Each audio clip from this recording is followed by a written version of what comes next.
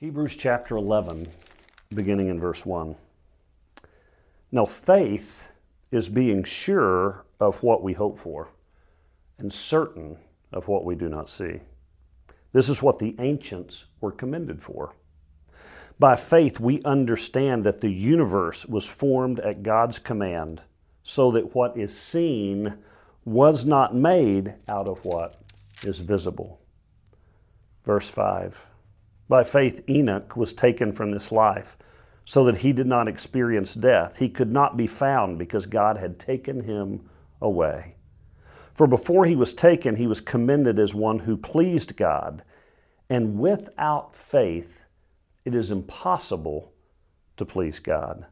Because anyone who comes to God must believe that he exists and that he rewards anyone who earnestly seeks him. That is Hebrews 11, 1 through 6.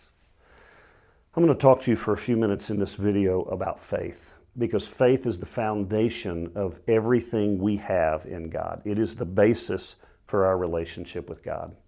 Now, if you'll remember, if you looked and watched the video from last week, I'm going through a book called Basic Training.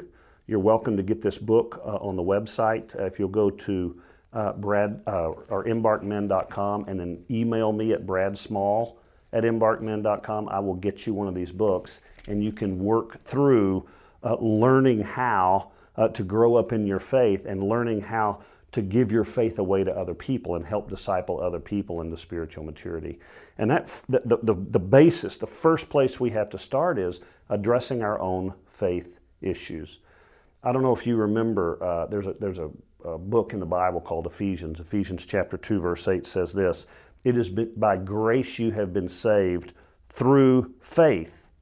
And this is not of yourselves. It is a gift of God, not by works, so that no man can boast." God saves us by grace, but our response is faith. Our response is faith. And I want you to know that the highest will of God is for you to have faith in Him. He doesn't want you always to be questioning Him and what He's up to and why He's doing it. He wants you to accept Him and His character and His Word as true in spite of your circumstances, your emotions, and cultural trends. There's our working definition of faith. I want to say it again. God wants you to believe that Him, His character, and His Word are true, regardless of what? Emotions, circumstances, and cultural trends. So the rock by which we base everything in our lives is God and His character and His Word. That is true. And then as cultural trends change, God doesn't change. As my emotions change, God doesn't change. As my circumstances in life change, God doesn't change. And faith is learning to hold on to God even when emotions and circumstances and cultural trends are changing. That's what strong faith is. So that is our definition of faith. C.S. Lewis puts it this way. C.S. Lewis says, "Faith is the art of holding on to things your reason has once accepted in spite of your changing moods." The problem we have when we tie our faith to our emotions is our emotions take us all over the place. But we're supposed to hold on to faith because faith is based on reason. Faith is based on fact. It's not based on emotion. And when we let our emotions take over, our faith can go all over the place. What God wants us to do, and you need to remember this, God wants us to believe our beliefs and He wants us to doubt our doubts. But what Satan wants us to do is Satan wants us to come in and believe our doubts and doubt our beliefs. Don't miss that wordplay. That, by the way, that's not mine. That came from 100 years ago. But God wants us to do what? I want to believe my beliefs. This is what I know. This is what I believe. I'm going to hold on to that. And then I've got these doubts over here. Well, great. Doubt them. Ask questions about them. Faith is built through doubt and addressing your doubts and asking questions and walking through your doubts. Don't be afraid of asking questions. Don't be afraid of your doubt. Doubt your doubts. Question your doubts, because the more you do that, the more you can answer those doubts and move them over into the belief section. And then what does God say? Believe those beliefs. Hold on to them. When your mood changes, hold on to them. When you go through dry seasons with God and you don't feel like He's there, He's there. Hold on to Him. When culture changes and you feel like that you don't fit in with culture anymore, hold on. He's still there. Nothing changes, and those beliefs are solid. So doubt those doubts. Doubt those doubts, but believe those beliefs. Spiritual warfare, in many ways, is Satan coming in and trying to get you to do the opposite. What Satan wants you to do is doubt your beliefs. Just doubt them. Why would you ever want to believe that? And then he wants you to believe your doubts. Well, I have this doubt, therefore that must be true. And you see that all the time, especially in the area of pain and suffering. When people start blaming God for pain and suffering, they're believing their doubts and they're doubting their beliefs. And that's what spiritual warfare is. Satan's always trying to come in and undermine your faith. You can't let that happen. You got to hold on firm. Now, emotions play a role. Emotions do play a role. I want you to think about driving a car. When you're driving a car, you have warning lights in your car. I have a warning light that comes on when my tires are low. I have a warning light that comes on if I don't have enough oil. I have a warning light that comes on if I don't have enough gasoline. I have all of these warning lights that come on, but they don't drive the car. I drive the car. The warning lights are just warning me that there's some things I need to do in maintenance to the vehicle to be able to drive the car. That's what emotions are in our lives. Emotions don't drive the vehicle of our lives. Emotions are warning lights. Hey, Brad, you need to pay attention to the oil. Hey, Brad, you need to fill up with gas. Brad, you need to maintain the vehicle. The emotions are warning lights, but they don't drive the car.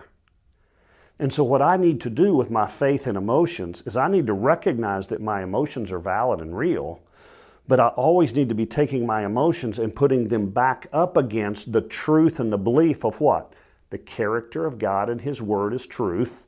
And where my emotions are not matching up, I need to address the warning light they're pointing to, but I don't let my emotions dictate my beliefs. If I do that, I get myself in some serious, serious trouble. I pay attention to them, I address them, but I believe what I believe and hold on to that. And so what I want you to know, and I hope that you will order this manual and work through it, but this manual, this first chapter, is all about that one thing, understanding that my faith, that my beliefs are true, and the character of God is true, and His Word is true, and that my faith in that is what I hold on to. That's my anchor for life. And everything else that changes, my emotions, my circumstances, cultural trends, don't affect this at all. And so you struggle through dry seasons when you have a walk of faith. You deal with your doubts when you have a walk of faith. And you address those doubts through what? Through research, through time in the Word, through praying to God, through talking to other men and women of God who have been through what you have been through, so that you can grow and hold on to that faith. It's interesting to me when we read that chapter, or the first part of that chapter from Hebrews chapter 11, the first thing he says is to have faith, you have to know that God exists and He created the world. That's where you have to start, right? Is knowing God is who He says He is and His Word is true. But second, when he talked about Enoch, Enoch was an interesting figure. His story is actually in Genesis chapter 5. But Enoch was a man that walked with God. That's what Genesis chapter 5 says. He walked with God. He had this close relationship with God, and he walked with God. And what was so amazing is one day apparently he was walking with God, and God said, "Do you want to go back home?" And Enoch said, "Not really." And God said, "Well, just come be with me." And the Hebrew writer says he never died. He just went home to be with the Lord one day because his walk with God was so close. And he's an example for us in faith, because here's what Enoch taught us, that without faith it's impossible to please God. What pleases God? Simple faith. What pleases God? Simple faith. I'm going to say it one more time. What pleases God? Just simple faith. Now, I want you to understand this. Faith is not about the amount of faith you have. Faith is about where you decide to put your faith. You can have a whole lot of faith in the wrong thing, and it's going to destroy your life. Or you can have just a little bit of faith in the right thing, Jesus Christ, and it will change your life forever. So it's not about the amount of faith, it's about the object of your faith. So I want you to think about this. Jesus said, if you have faith as small as a mustard seed, a mustard seed is as small as a grain of sand. So I want you to think about that. If your faith is as small as a grain of sand, but it's in me, you can say, move this mountain, and you can move mountains. And of course, he's using hyperbole there. But don't miss this. What's he saying? He's saying it's not about having huge faith. It's about having faith in the right thing. Think about, there was a centurion, a Roman leader, who came to Jesus one day and was needing him to heal his child. And he says, I believe, Lord, help my unbelief. And so everything about your faith walk in Jesus is going to be about you have some faith and you have some doubt. That's very, very normal. But what you're going to do, remember back to what we talked about earlier, you're going to hang on to your faith and you're going to doubt your doubt. And as you do that, your faith will grow. But what is more important than your faith growing all the time is making sure that your faith is put where your faith needs to be put. You put it in Jesus Christ. You put it in the character of God and His Word. That's where faith goes. So I'm going to say it one more time so you get this, right? Faith pleases God. Just little, simple faith pleases God. It's not the amount. Get off this whole thing of, well, I don't have enough faith. My faith isn't big enough. I don't have the faith of somebody else. That's not how you measure faith. It's not about the amount, the number of ounces or pounds. It's about where have you put it. And I'm telling you right now in our culture, we're having people put a whole lot of faith in things that are going to crumble. And you're going to see their lives be destroyed. Just put whatever faith you have right there solidly in God. And Jesus will grow that faith through walking with you through life experiences. And as you walk with Him in that simple faith and it pleases God, what you're going to see is you're going to see more and more and more faith. Remember how that text ended? It said, because what? You have to believe God exists and He rewards those who earnestly seek Him. He rewards those who have that faith. So when I have faith in the wrong things, it doesn't matter if it's a little or a lot, that's going to crumble my life. But when I have a little faith in God, what I know that He does there is He rewards that. Well, what does He reward it with? Well, obviously, ultimately eternal life, living with Him forever in heaven. But there's some other things He rewards. He rewards us with more faith. He rewards us with more simple trust. He rewards us with the confidence that He came through last time, He's going to come through again. He rewards us with peace. He rewards us with joy. He rewards us with contentment in our life and a deep satisfaction. And He rewards us with a deep sense of meaning and fulfillment and significance in our lives. Those are the things God rewards. So everything we're wanting in life, peace and joy and significance and healthy relationships, everything we're wanting, people are looking to this world and putting faith in the world, faith in worldly systems to find that, and they're bitterly disappointed. And yet, over here, if you'll just take and put that little mustard seed of faith in God, God says, I'll reward that. It pleases me. I'll reward it.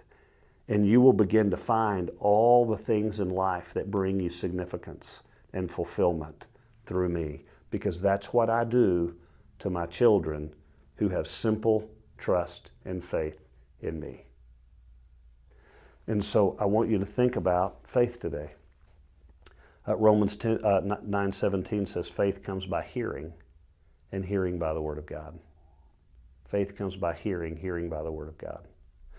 How do you get faith? There's no shortcut. You got to go straight to the Word of God. That's where faith comes. And then you apply it to your life. And then as you apply it to your life, you begin to see your faith grow as God rewards you with His presence and with His walk with you. And that's where you find the deep significance you're looking for. It's faith. Remember, God and His Word are true. And that's where we place our faith, regardless of circumstances, emotions, and cultural trends. Don't let the trends of our culture take you away from your simple faith in God. God is where it's at. Let's pray. Father, thank you for our time together in this first chapter. And Lord, I just gave a brief introduction to all the deep things about faith. And Lord, I just pray that this message pricks someone's heart to do further research. I pray, Lord, that when they hear this today, when they watch this message, Lord, maybe they'll reach out with some faith questions, and we can start a quest with them. We can start a relationship with them that can lead them into a deep faith journey with you. Thank you, Lord. You're the giver of all good things, including our faith. Thank you. In Jesus' name, amen. God bless you. Have a great day. And remember, jump over to the website, embarkmen.com.